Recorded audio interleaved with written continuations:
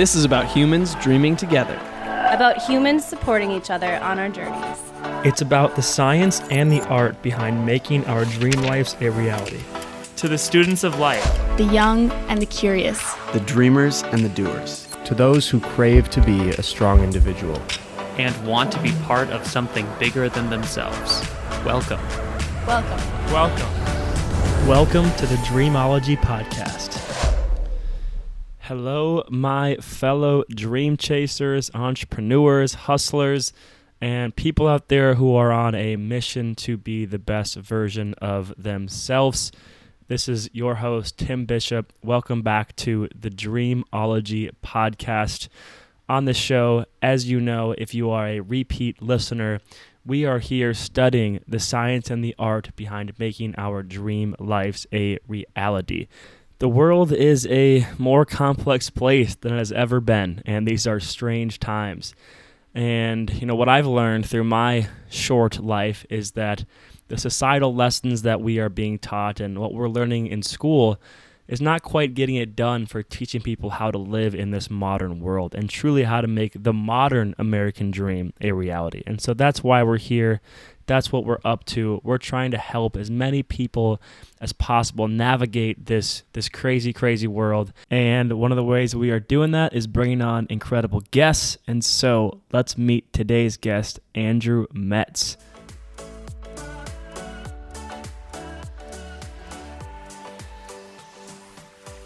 All right, so quick summary of Andrew Metz's resume. He is the regional vice president of a company in Milwaukee he's been working at for 12 years. He's a public speaker. He's a content creator, a father, a husband. And the coolest thing about Andrew, in my opinion, is that he really just talks about, look, we're all human. We all have flaws. And the reality is that we got one life to live, and it's maybe sound corny a bit when I say it like that, I'm realizing, but he really pushes for being someone that you're proud of, living a life that you're proud of, and it wasn't always that way for him. He talks about his personal struggles, gaining weight with alcohol, and different, just, again, very human things that we all go through, and he talks about a certain point in his life where he realized, he wanted to be someone he was proud of. He wanted to be someone his kids could be proud of, and he just kind of made that a big part of his mission in his life. And so, we just talk about a lot of really sound concepts here, right? Things like, if you don't like the chapter of your life you're on today, you can always start a new one tomorrow. Like I mentioned, being someone you are proud of. And another thing we talked about was just not thinking the world owes you anything, but asking how you can serve the world, right? In your early 20s. Not thinking things should happen fast, but again, how do you become significant? How do you provide value? How do you help serve this world? And that's how you're going to get most of the things that you want in life. And so I'm really excited to share this conversation with you. So let's just get to it. Here's Andrew Metz. All right, everybody, dream chasers out there, we got Andrew Metz on the show today. Andrew, how you doing, man? I'm good. Thank you very much for having me, Tim. Beautiful. Well, before we dive too deep into other topics, I feel like I want to just get a 2-second rundown, man. It's been a crazy year. How you been holding up? How's work from home been going for you? And just how is the general energy going on over in your life right now? It's there's pros and cons, but I've worked for the same company going on 12 years, and I travel quite a bit as a sales leader, but when I'm not traveling, I go into the office because we're based in Milwaukee. So for 12 years, I went into an office, almost 12 years. And the last 4 months, I've worked from home. I have 3 kids under the age of 8. I had 2 of them come in during an interview I was running an hour ago to say someone hurt their foot, and it's like my wife was rocking my 2-year-old daughter upstairs. And so we're juggling life, man. But, people understand, one of kind of my big kicks is like, we're all people with feelings and situations, and there's a level of professionalism we got to bring to the corporate space, but we're also not corporate robots, so that's been a juggle. COVID's been a juggle, but there's been some pros. I've seen my kids a lot more, been able to spend time, midday or, at 4:00 when usually 4 or 5, when I started my 30-minute commute home, I'm already kind of out shooting hoops with my 8-year-old or taking my 6-year-old to the park. So there's some positives. So yeah, man, it's like we're taking it in stride, and I'm kind of like, every time something crazy happens, there's situations where sometimes it sucks, but there's also 3 good things we could take from it, and I probably got 20 good things I could take from this. So Yeah. trying to look at it positively. Yeah. Yeah. I feel like everybody has had their own different thing, on a spectrum of, obviously some people have passed away in this time. Yep. Some people have lost their jobs. Some people have just learning to adapt to a new environment. So a lot of hardships, but a lot of lessons out of all this. And then, yeah, I mean, obviously we were just talking about this before we started, but for me, because I've just had the fortune of being able to crash at my parents' place through all this. So luckily I didn't have to have as much financial stress as maybe some people would, but right. COVID I thought was interesting because, it's something that we can't control. I mean, we can to an extent wear a mask, stay in, but it's such this broad, unknown virus. Yep. And then what hit me harder, honestly, in the last couple months is, obviously being from Minneapolis, the George Floyd killing, and now all of this stuff is being brought to my attention that I just missed, and a lot of people missed beforehand.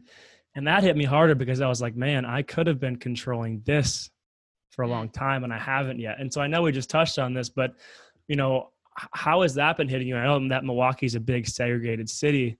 Yes. And you're big on leadership and just being part of the change you want to see. And so, what kind of things has that spurred on in your life to start taking action on?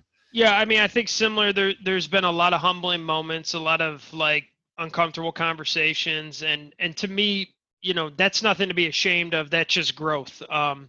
And I've talked to Black leaders in Milwaukee. I've been invited to sit at the table with my friend Dylan Ali, who's linked me up with a group that he's got called the Onyx Project here in Milwaukee. And it's just like, if people know I'm coming from a good place and I'm here to learn, and I have their best interests, and I'm coming from a place of love, I think people are very open to having those conversations. And I had a really good meeting a couple weeks ago with some leaders of different colors, and it was so wild. We there's about 20 of us total, all different, men, women, black, white, brown, just all different diversity. And people were walking by, and we did it in kind of the heart of the city.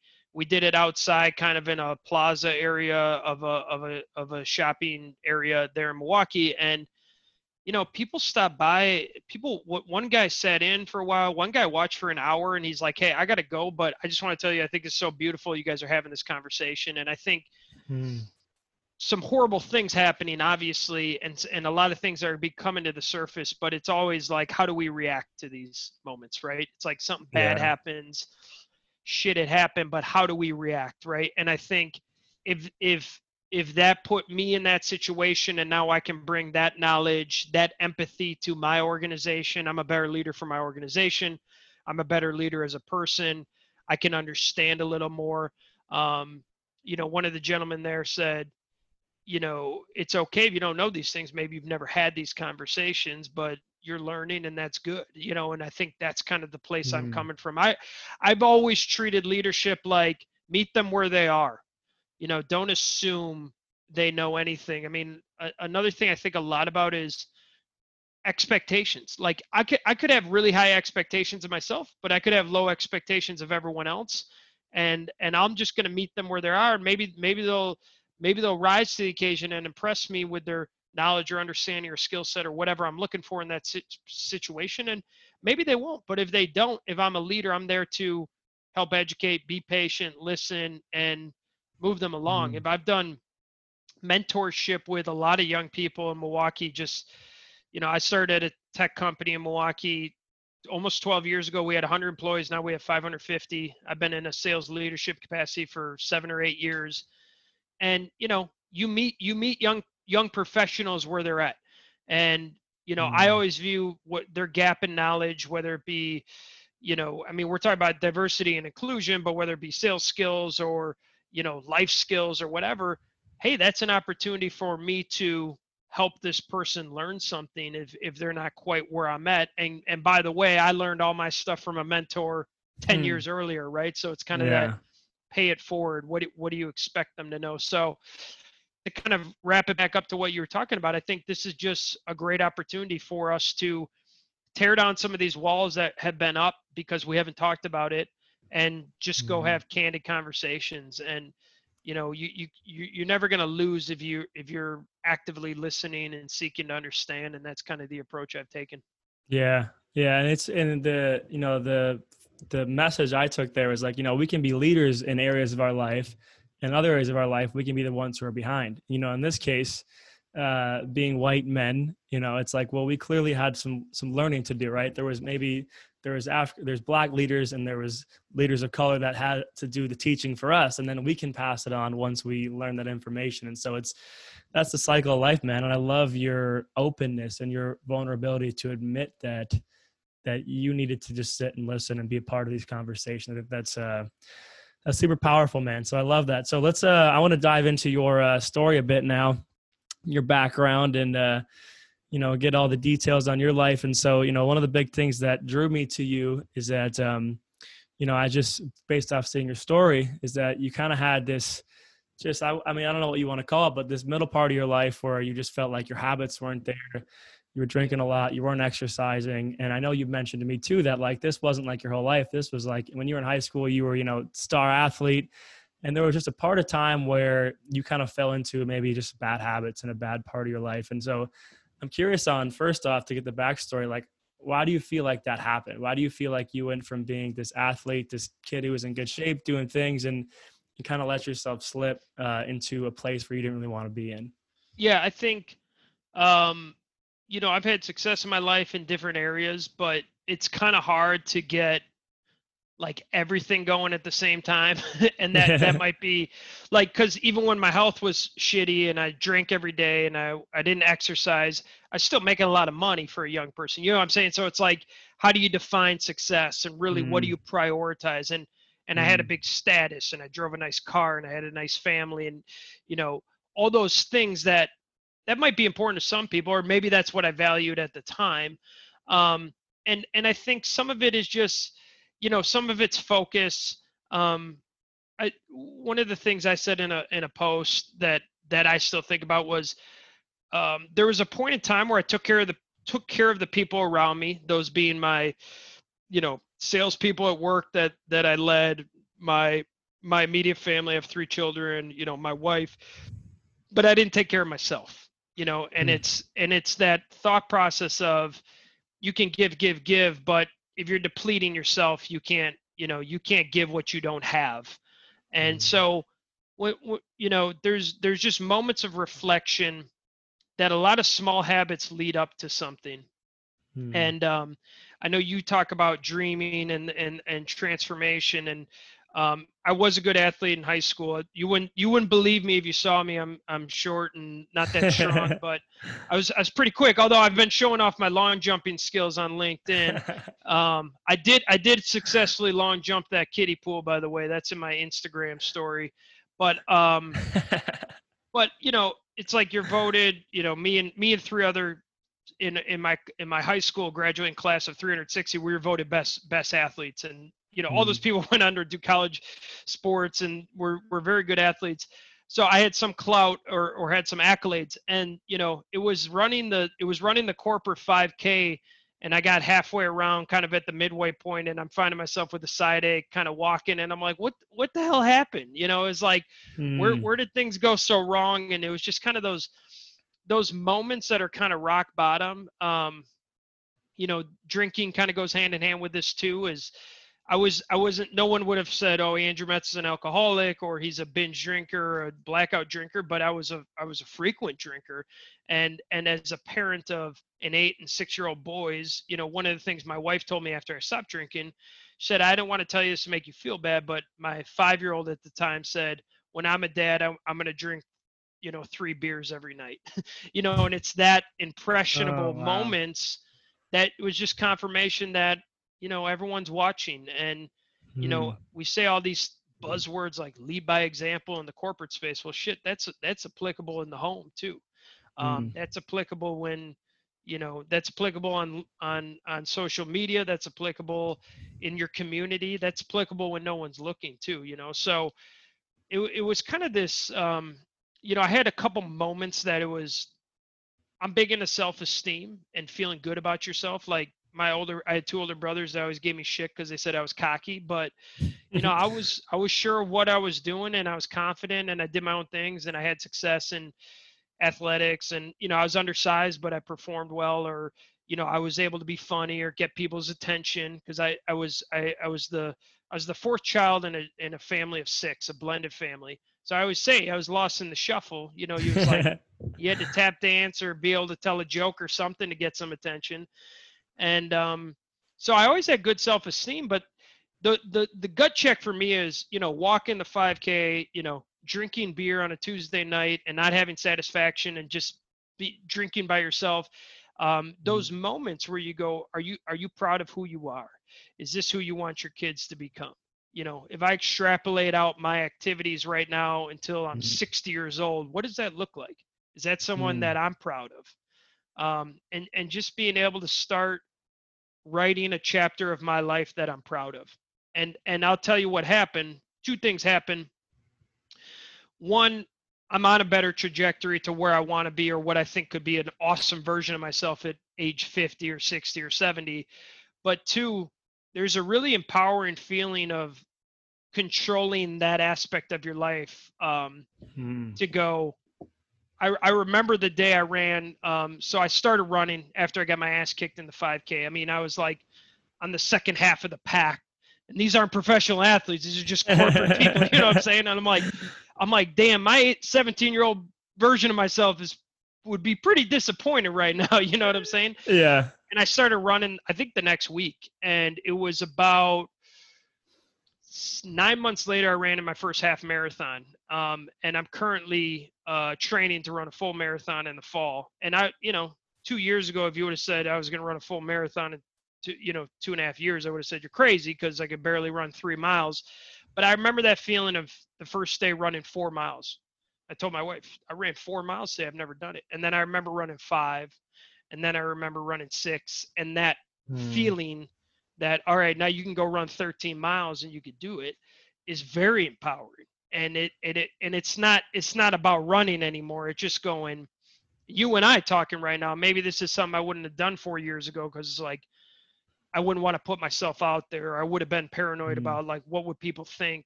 But now I feel like I'm taking more chances, because ultimately, you know, there's a sweet spot in my life. I'm 36 years old, where I have enough wisdom under my belt where I feel like I can make a difference in people's life, because I have enough life experiences. But I'm also still kind of a young guy in the corporate world. And sitting, you know, I'm young enough to jump, 12-foot kiddie pools in my backyard.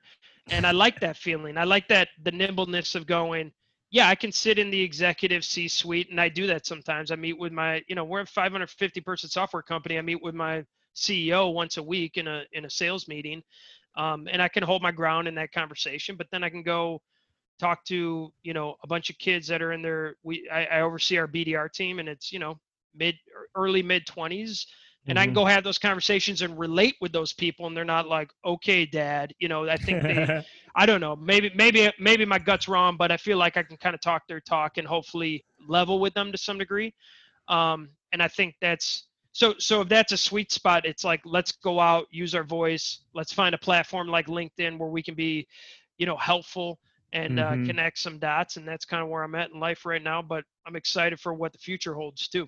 There's better days to come too. Yeah. I mean, I'm 23 and we're getting along all right. So I think you got the That part so good. Yeah. Man, a few things I love what you said there. I mean, it's so powerful to honestly ask yourself, like, am I being someone I'm proud of?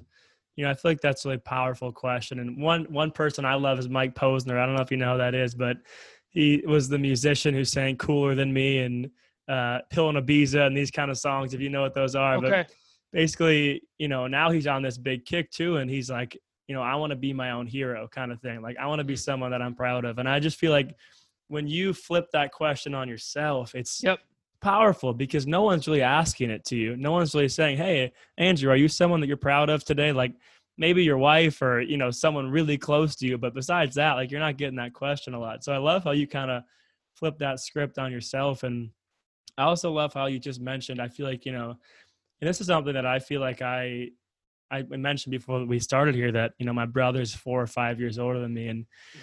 And I got to I've always been someone who kind of looks ahead and sees, you know, the potential of what can happen if you keep a habit going. And I like how you brought up just, you know, it wasn't like you made the choice. It was kind of like these small little things. And eventually you got to a point where you were like, okay, enough's enough. Like it's time for me to flip the script here. And now, you know, like you maybe screwed up for a bit in some areas of your life, but like, again, you're young, you're fresh. Like you said, I mean, it's not like you got time to turn this around. And so I just like that mindset shift and how you reflected on that and how you can piece all that together now, communicate it to me. Like, I feel like just the self-awareness there is a pretty cool thing. You can go write a new chapter. Like that sounds real cliche, but like October 11th, I started a new chapter where I stopped drinking alcohol, you know, and Saturday will be 9 months dry lifestyle. And, man, it's different. It's really different. But I got people on LinkedIn that I barely knew, like people from my company that I've had some conversation with go, hey, I've stopped drinking. You coming out and talking about it was a big deal. And I'm not anti-alcohol. I'm not anti-good time, but I am like anti things that aren't serving you. You know, you kind of talked about like, am I proud of myself? Another way to look at it is like, how is this thing serving me? How is not being physically fit serving me? How am I a role model or lack thereof to my children? How is drinking every day? You know, all those kind of things. It's all, if you call yourself a leader, if you don't feel good about yourself, you're kind of fake. You're kind of a fake leader, right? Because it starts with, it's that whole, I can't give you what I don't have. So if I have confidence, if I feel good about myself, if I feel good about my decisions, I can empower you to go make better decisions. And it's not bullshit if I'm walking the walk myself. You know what I'm saying? So 100%. It's that gut check of going, are you the real deal? Like, you know, when I used to travel for work, you know, we used to travel a lot. No one's traveling now anymore, but I would always think about that moment where it's like, you could be in a hotel room by yourself. And I'm a guy I got chaos going on the other wall because I got 3 kids and, you know, I got a lively house, but it's like you travel, you get some quiet moments and you could go stare in a mirror for 5 minutes and go, who am I? Like, it's just me. I'm the only person in this hotel room. Like, who do I really feel good about who I am? My decision-making, like truly at my soul, do I feel like I'm a good person? If the answer is yes, then that's an attractive quality. Like a lot of people are looking for that, especially you talk about self-esteem and like you mentioned your age, you're a young guy. Like I didn't have a smartphone until I was 24. I got my first cell phone when I was 21, but we didn't even text on that. We just made phone calls. You know what I'm saying? But like, I always say I'm so grateful that I didn't have this addictive dopamine hit craze thing when I was young, because I think it helped my my presentation skills. Like I'll go to Marquette University, I'll go to UWM. You talked about before we started, like things that I'm not learning in school. And I try to focus in when I present to college students, here's what maybe they're not talking about in the curriculum, but these are things you need to know. But like me getting up in front of, I used to get to present at Marquette in front of 250 people. That's a big audience. And that's, some people get intimidated. And to me, I'm comfortable in that because I've presented a lot, but that's kind of becoming a lost art. And that's a lot about, you know, when I respond on Twitter, LinkedIn, Instagram, or I text, I get a lot of time to think about it. But that kind of like that Q&A, like someone's going to ask you a question and you're going to have to answer in front of 200 people. That takes some guts to be able to do that. And I'm not arrogant. I don't think I have all the right answers. I've made mistakes. I'll continue to make mistakes. I'll have failures because I'm going to try things. I'm not going to play everything so safe. And, you know, maybe some of those Q&As went poorly. I don't know. But at the same time, it's like I'm still on the court taking the jump shot at the end of the game. I'm confident enough to do it. And that's worth something, even if you miss the shot. Yeah. And I mean, that's where that self-esteem and, you know, self-love comes in. It's actually funny because your buddy, Dylan, when I talked to him, we talked a lot about we just had a kind of a phone call to just chat and just get to know each other. And we talked a lot about self-love and what that looks like. Yes. And one of the things we said was just self-discipline. That's a big part of it. And like you said, because actually, funny enough, I'm training for a marathon too. You didn't know Nice. that, but I'm actually about a month away. Actually, tomorrow I'm running 20 miles. And so Okay. that's going to be You progressed further than I have. But it's the same thing where I wasn't a runner. I mean, I played basketball, I played football, I played, baseball, and I could run. I knew I could run, but without a ball, I felt like I couldn't run. Uh-huh. And one of those things that with running, it's that you know that you're doing it, and you know that you're putting yourself through it, and you know that yesterday it's like 90 degrees and you're stepping out there and you're doing it. And I like that idea of, like, again, the things that you can control, right? You can't always control how your business is going or how people respond to a certain thing you do. But what is in your control is those choices you make for yourself. Did you get up on the stage and did you give it your best? Are you going out there and doing things that are challenging you? Are you changing your habits? And to me, that's the same way. I'm like, if I'm doing those things, no matter what's happening, I can love myself because I'm doing the things that I know are best for me. Love that. That's awesome. And I think that you said discipline, like this morning at 5:15 a.m., I woke up to run 6 miles.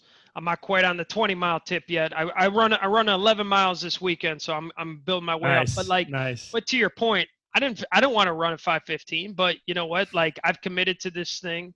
And so all that discipline, creates a lot of self-esteem, and creates it's part of the habits that makes us feel good about who we are. Plus, exercising just feels good, and it's good for you, and it's healthy for. I found running to be very meditative, and just kind of that. I mean, like I said, I'm always on the phone at work, and then I step outside this door, and it's kids, which is awesome. I love my family, but it's great to have that hour break to go, all right, I'm going to go clear my mind, kind of a thing, and that's important too. Yeah.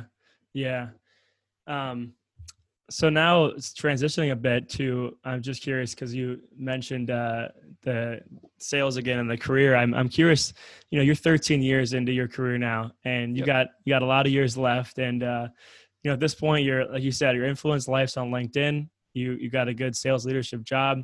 Just reflecting on, because I'm 23 and I'm just getting into this whole thing, reflecting on just career evolution and maybe just advice for people who are young, just getting into their career. Like, what were some things that you would tell yourself, your 23-year-old self, about just the idea of finding a calling, finding a career you like, and, going through that journey? Well, first of all, that's a great question. I haven't always killed it. In 2008, before I started at my current company, I was at Oracle. As a big company. In fact, my boss was in Minneapolis downtown. And I was about 6 months in, and this was the 08-09 recession. They had a big RIF, a reduction in force, and I got swept up in that. So it was like I was a year out, and the story is funny because they let me go on my wife's birthday. So I was married at the time, and I was like, "Happy birthday! I'm unemployed." And the reason I say that is like that. I actually think that was the best thing that could have happened to me, because like it was. The thing I thought about a week after, I was pissed. I wasn't bitter. I kind of felt like it was a waste of time, because I was actually having some success at a Milwaukee company, and then I got recruited over, and it was like I just got ramped up. I actually hit my first quota, and the quarter was over, and they just popped off a bunch of people, and I was one of those. But I remember thinking, like, a week after, I'm like, no one owes me shit. Like, no one owes me anything, and I still have that mentality. Like. And that goes back to that whole expectation thing. Like, when people are disappointed, when people are sad, they just have too high of expectations of people. They're like, well, I shouldn't have been laid off. I should have made more money. I should have done this. And I'm always like so grateful to have the opportunity. I'm grateful to make the money I've had.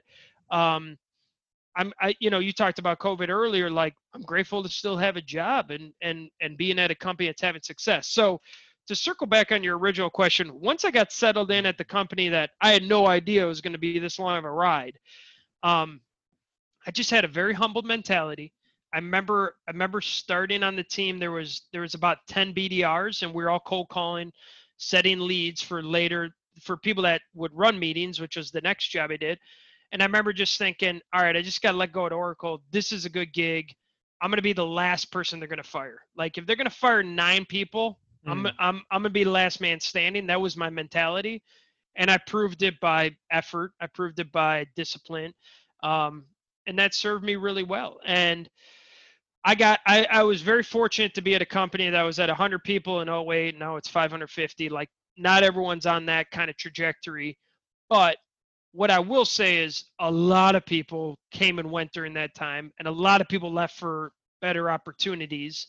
Air quotes for anyone listening that better opportunities is just a perception. You know, I've never been enamored by shiny objects. I've always looked at what is perceived as a better opportunity to give it some perspective and try to factor everything in. But you know, I'm not afraid to stay the course. Like you talked about marathon training, like that's a big commitment. And yeah, every week you're going to have to do a long run and carve out 2 to 3 hours, whatever, to do that run. I like that because one thing I found is pretty universal is, you know, immediate gratification usually is fool's gold. You know, if you're getting some quick, there's not a lot of substance to it. It's even something like my kids and I are growing a garden in our backyard, and the satisfaction that they get from ripping lettuce out and then making their own little salad is different than being served it at a restaurant, right? Because they got some blood, sweat, and tears in, and they've had to go weed it, and they've had to, you know, water that garden and had to go physically, but they saw it from a seed to this, right? And so that, you know, for the most part, delayed gratification is a very good thing, and being patient. So the number one thing I would say is don't assume you know anything, and be willing to be patient, because I've mentored a lot of young people that are like, hey man, I should be making more money. And I say, well, if you can make more money, go out to the free market, go out and see if you can get a job to make more money. Then you can go demand more money. But until then, you're making what you're making, right? That's what they value you at. And if it's not good, you know, you can go find something else. But at the same time, usually the people that stick around and kind of hold their guns, it doesn't always work out because there's other forces. You know, does the organization do strong? Is there an industry climate thing? But I've been really lucky to just kind of hold true to what I value, and it's paid off. I mean, I oversee our entire BDR team. I oversee our new logo team, and it's about 35 people total. I have 4 managers that help me oversee those 30 people, and man, it's a humbling feeling to think about Andrew Metz at 2008 to say, hey, someday you're going to run a team of 35 people. You're going to have a VP title. I would have probably never believed you. So it's pretty humbling to think about. But there's a lot of gratitude that comes with that too. Yeah. I don't feel entitled to it. I feel very fortunate for it. Yeah, that's awesome, man. Congrats on all that. And I think the mindset there is so powerful. Because again, I think about in my moments of stress, a lot of it comes from, and a lot of people my age, you know, that whole, you mentioned social media and the mental health thing, and you know, all that stuff where it's like, I definitely fall into that trap of feeling like I'm owed something, you know, no matter what it is. Somebody liking your post, somebody, you know, respecting this or that, or feeling like you should get this. Like, and the moments when I feel like I'm doing my worst work is when I'm feeling like thinking about what I should get. Yes. And the moments that I'm doing my best work, and you said this too in yours, which was I started asking, how can I be the most valuable person here? Yes. Or if I'm gonna, you know, make content, and if I'm gonna, you know, put out podcasts and post on social medias, how can I give people the most value possible? Because if I do that, I can feel good about what I'm doing. And then I just keep doing that on repeat, rather than thinking, oh, the world owes me this. Because I fall into that all the time, and it's hard to not to, but it's really powerful when you hear someone else say it to you. So I'm getting a lesson right here in this conversation. Well, I one thing I'll say about social media, and you know, we all fall into the trap because we're posting content to get attention. But if you look at it like, I view it this way. I'm 36 years old. I'm a father of 3. I've made mistakes. I've had some transformations. I manage a big sales team. You know, I just I play guitar. I long jump kiddie pools, like just any goofy thing about me that makes me unique. That could be of value to someone. And if I put it out there and 10 people like it, so be it. I think some of my dopest content has had like shit for traction, like 50 likes. And then I think like one of my more kind of like gimmicky pieces, I had a picture of my daughter on my lap, and I had a fake keyboard that wasn't set up, and then I had my keyboard, and I talked about like, here's a parenting hack for people that are working from home. This is like a month into COVID, and it's got almost 1 million views. It's 30,000 likes. It was featured in a blog, and the blog just reached out to me 2 days ago and said, we're making a book from working from home. Can we use your image in the book? You know, it's like, it's so funny to me because like, where do I value that and all the content I've put out? Like real low on the totem pole. I mean, my daughter's cute. Maybe that's why, but it's like, I don't think that's like the dopest thing I've ever done. But at the end of the day, if I just look at it like, this is good, this might be helpful. If it is, great. If it never gets traction, so be it. And you just put it out into the universe, and you don't have expectations. It's expectations. If I would have put up this kiddie pool post this morning of me jumping this and gone, oh man, if I don't get 300 likes, it's going to be a failure. It's like, who cares, man? It's some of it's just like not taking myself too seriously. And the other thing is, I don't have pressure with LinkedIn because I have a day job. Like, I'm not trying to drive someone to my online course or do some coaching, consulting. Like, if opportunities like this for us to sit down, talk, work, that's awesome. I love that. If I get an opportunity to talk, if someone wants to do a call with me, if I get to jump on a podcast, like, to me, this whole world's gravy because I got my day job too. So but once again, that goes back to my expectations. I have no expectations. I'm going to have high expectations of myself. I'm going to try to put out good content because I want to be proud of what I'm doing. But I have no expectations of how other people are going to engage. And the reality is, if people don't engage, it's not as good as you thought it was. That's just hard. That's just tough love. You know what I'm saying? Like, maybe you thought it was really good and it's not. Maybe it is really good and just it didn't get picked up or didn't get the momentum or algorithm or whatever. Who cares? Like, it just doesn't matter that much. People get emotionally attached to likes and the dopamine hit of every 5 minutes checking it. And the other thing I'll just say is it's comparison. Comparison is bad. Comparison will take you down a dark, like, if I compare myself to my friend Dylan Ali or Q, who's got 80,000 connections on LinkedIn or followers, like, well, I can't. He's balling on a different level. He's got a whole different audience. If I just view that as, man, I could learn something from this dude, and I truly like what he does, then that's great. Like, then, there's something for me to get better. It's something for me to learn from, not for me to beat myself up over. Yeah. And the comparison word's huge, right? I mean, actually, through quarantine, there was an online course from Yale. It was called the Science of Wellbeing or Psychology of Wellbeing. Oh, nice. It's basically one of the most popular courses at Yale ever, and they released it to the public. It was pretty awesome. That's sweet. And they talked about how, like, happiness is 100% relative. Like, yes. And I think one of the studies was if in a world where money's worth the exact same, people would rather have $50,000 if everyone else was making $25,000 than $100,000 if everyone else is making $200,000. Like, people would just rather have relative more.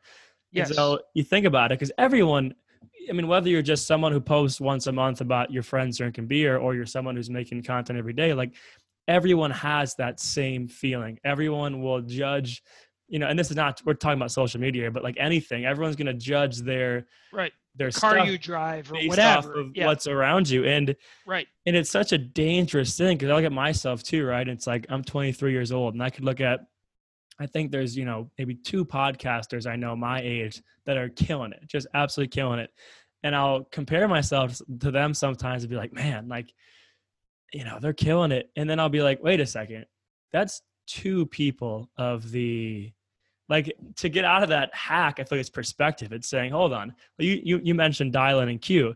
You're like, that's just 2 people, right? And if you're always like comparing yourself to that, as opposed to saying, well, you know what, I'm still like doing more than a lot. And even if you're not doing more, I'm still trying. I'm still like, And so to get out of that relativity, I feel like there's just perspective there. It's saying, hold on, wait a second. Let's not compare myself to like this because that's not a big percentage of the population. And let's not do this. And let's not do that. Like it once you step back out of it, I feel like it's easy to kind of see where your mind's playing tricks on you. Well, and I think the other way to look at it is there's a scarcity mindset to go, man, if Q's got 80,000 followers and I only got 8,000, and by the way, that's probably to scale. That's probably pretty accurate. Like it doesn't mean there's any less for me. You know, there's an abundance mentality to go, damn, maybe if I learned something from Q and he has me on his podcast, maybe some of his audience follows my stuff, right? Like me and Dylan are actually speaking next month. We're speaking on stage and we're going to film it. And I'm stoked about that because we're boys and we've talked about talking together for a long time. And there will, you know, if we use that content, there will be a cross marketing component because there's a lot of people that love Dylan stuff that don't know who I am. And there's a lot of people that I've worked with that are in my network that don't know who Dylan is, right? So it's like, there's positives. It's like, 2 plus 2 does not equal 0. It equals 4 in that case. And so I always view it as it's all good. Like I want to learn. I want to learn from this person. I'm not threatened by that. And I don't feel bad for myself. I just view it as an opportunity for me to grow more. Yeah. And it's so powerful, right? Just the mindset of wanting to give like love and support to others and wanting them to win instead of being jealous or, you know, angry that you're not there. I mean, it's a better way to live. It's a better way to manifest your reality because you're supporting them and you feel good about that. And you also know, hey, if I do the work and if I do my thing, then it's going to come my way too if I just keep at it. And that actually goes back to what you said of like, you know, instant gratification's fool's gold, right? If you just try something and you want something else and so you leave over here and then you know, you might not ever really get anywhere because you're kind of running from the fact that you actually have to do the work. You actually have to, you know, I think it was hard stuff. Yeah. Have you ever heard of Humans in New York? The guy who made that? I listened to his podcast once and he said, you know what I learned from traveling a lot of places is that most people who don't like where they live, it's not because of where they live. It's because of who they are. I think that's maybe the same for a lot of things. You know, obviously sometimes it really just might not be aligned, but I think there is value in sticking something out and truly understanding what about this do I not like, or what about this do I like, or what, you know, because if you're just running or new city, new job, new place, right, you're never going to take those lessons and you're always going to be the same person who's showing up in the same environments and who's getting the same results, and you're always going to be asking the same questions, having the same pain. And so I just think it's really powerful to actually, again, step back and reflect on that and be like, I got to stick this out. I got to keep learning here. Yes, no doubt. And I mean, like one of the things, so Dylan and I got an interesting relationship because we're both confident in who we are. But one of the things that I've realized is, we live near each other and we hang out sometimes and we've done some work things together, but then personal time too. Our kids go to the same school. That's how we met. And one of the things that we both realize is there's nothing, we don't rely on each other. There's not like a power dichotomy where it's like, I'm trying to gain something from him or he's we just truly enjoy each other's presence. So like he got featured on this thing. It was so sick. I've literally watched it like 3 times. It's a 15-minute thing. It's called Young Guns TV. It's like kind of his keynote condensed down. And I'm like, I could be like, damn, I want to be on that stage and I want that spot. But I told him, I'm like, I'm your biggest fan, dude. Like, I feel like that's my guy. Like when I see him, I'm like, yep, that's my guy. Almost like we're a team, but we're not. But at the same time, it's cool to just come from a place of love where I'm just supporting him. And once again, together, may we create more opportunities through abundance as opposed to me trying to drag him down or going, you're not good enough for that stage. I should be on that stage, right? That's not the right way to look at it. So it's like you nailed it. It's a better way to live. It's a happier way to live. And there's a lot of bitter people in the world. You were talking about the Yale thing. One of the things that I talk a lot about is happiness. One of the best descriptions of happiness I've heard is happiness equals reality minus expectations.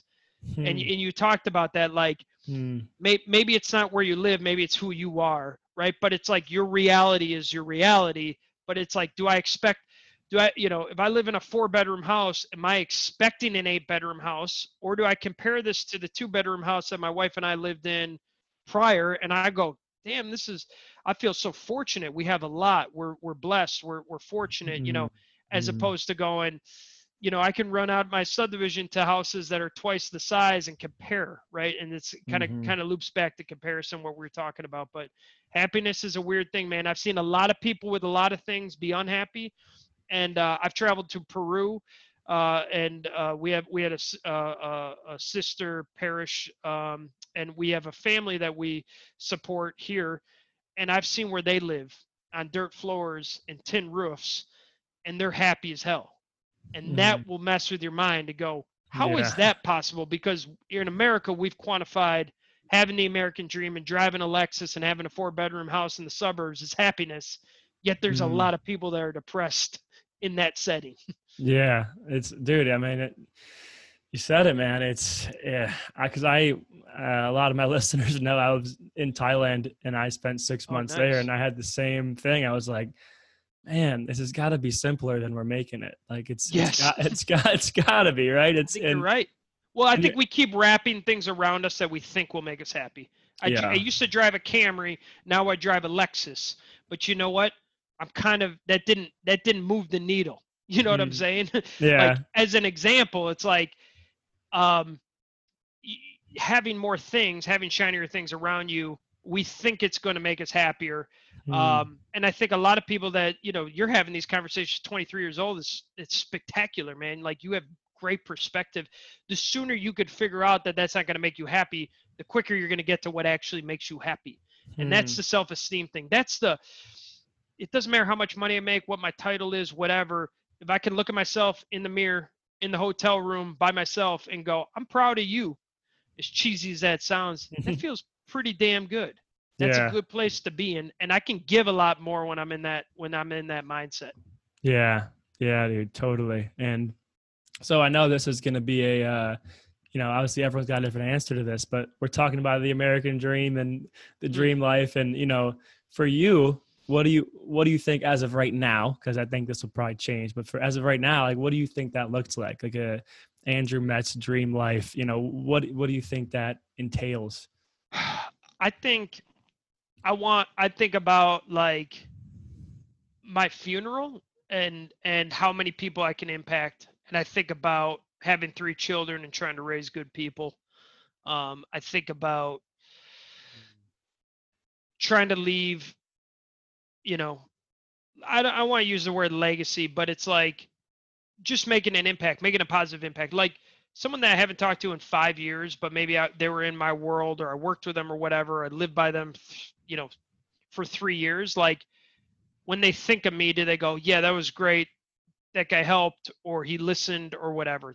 And just try to create more and more connections like that. I mean, that's what LinkedIn's provided, is just meeting cool people. Here we are. We're talking right here. I did a podcast with my now friend Luke West up in Canada. It's like, how do my paths cross with that guy if I'm not out there posting stuff on LinkedIn? So it's like, you got to be able to put yourself out there. But I think a lot about how do people feel about their interactions with me on a maybe professional or personal level, but then also I think about how do I create that type of mentality for my 3 children? Because, a lot of my transformation and things I've reflected on came when I started to have children. And now you think about life beyond your own life, and how are you going to positively impact and just bear the weight of the responsibility of having, human beings that are dependent for you. It's kind of freaky just saying it, you know what I'm saying? Yeah. So, but it's cool, but it's a responsibility too.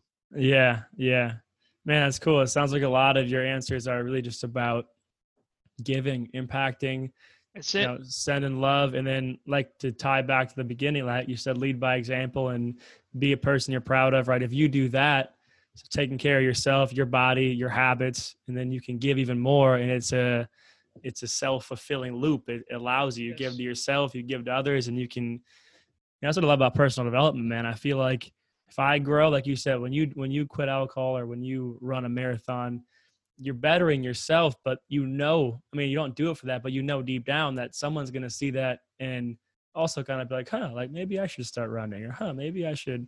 And it's just one of those things that it feels good because it serves two purposes. You get to grow, they get to grow, and the whole world keeps growing together. And it's an awesome thing, man. I think, yeah. And like you said, that's not why you do it, but I know for sure there's 3 people that live in my house that are looking at everything I do. So that's enough of a reason right there. My kids see me train, they see me run. My wife drops me off at, 10-mile remote places. My kids see me get dropped off, and then 2 hours later they see me come home, things like that. But that's all impressionable. They know, I kind of want them to think Dad's a badass. That's part of it. That's part of my motivation. But the real thing is I want them to know that if you want something, it's okay to be patient and go try, and you might fail. But if you want something, you got to put in that work. Because when I cross that marathon line on October 4th, my kids are going to be there because I want them to see all this. You know what I'm saying? Like they're seeing the work, but I want them to see what that's like, to go to have that accomplishment. And that is leading by example, is physically doing it. Yeah, man. Man, I love that. I absolutely love that. And like you just said, and I think this is where people my age get caught in a trap, because we want the whole world to like us. We want to be accepted by everyone and to, change the world. But sometimes it's just about the people around you, man. Are you showing them love? Are you being the best self for them, being your best self for them? And, if that's what you're doing at the bare minimum, then I think you're doing a good job with life. So I think that's awesome, man. All right, man. Well, we're getting close to 3 here. I got a question for you to kind of give listeners something to think about. I like to have the guests just say a call to action or something to think about, or a reflection piece for the listeners, so they can take something from this interview and kind of put change into their own life or make reflection on their own experience here on earth. If you don't like the chapter you're in, you could start a new one tomorrow. Don't wait for someone to go tell you, ask you. You need to empower your own self to go make the change, and think about how that's going to feel 1 week from now, a month from now, a year from now. And if you feel like that puts you in a better spot, there's nothing stopping you from changing right now.